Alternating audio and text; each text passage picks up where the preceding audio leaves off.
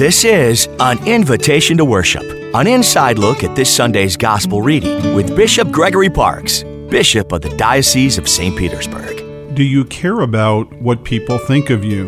Many people are concerned about the way they're perceived by others.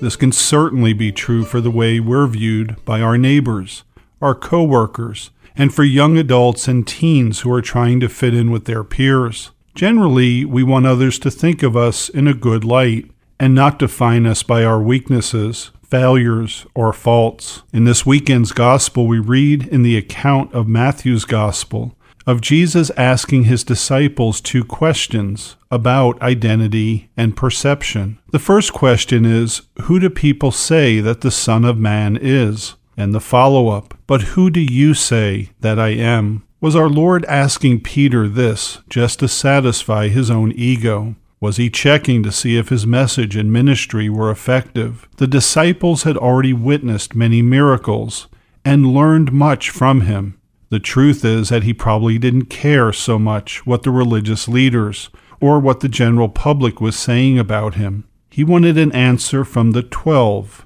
his closest followers. Peter immediately proclaims, "You are the Christ, the Son of the living God." Jesus desires believers who know him and that will publicly and without reservation proclaim that he is Lord and Master. By witnessing the miraculous events up to this point, the disciples came to believe, but Jesus reminds them that this was revealed to them by God. Despite some possible hesitation by some in the group, Peter had the courage to proclaim this truth.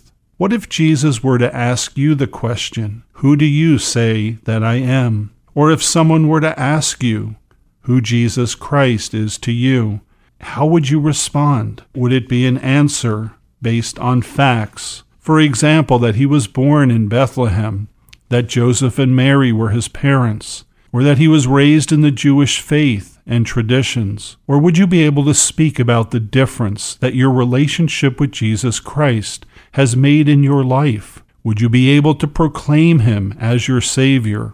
Each time we come to Mass, it's an opportunity to come to know better who Jesus Christ is. I'm Bishop Gregory Parks, inviting you to worship with us this weekend. To find a local Catholic church, visit TampaBayCatholic.org.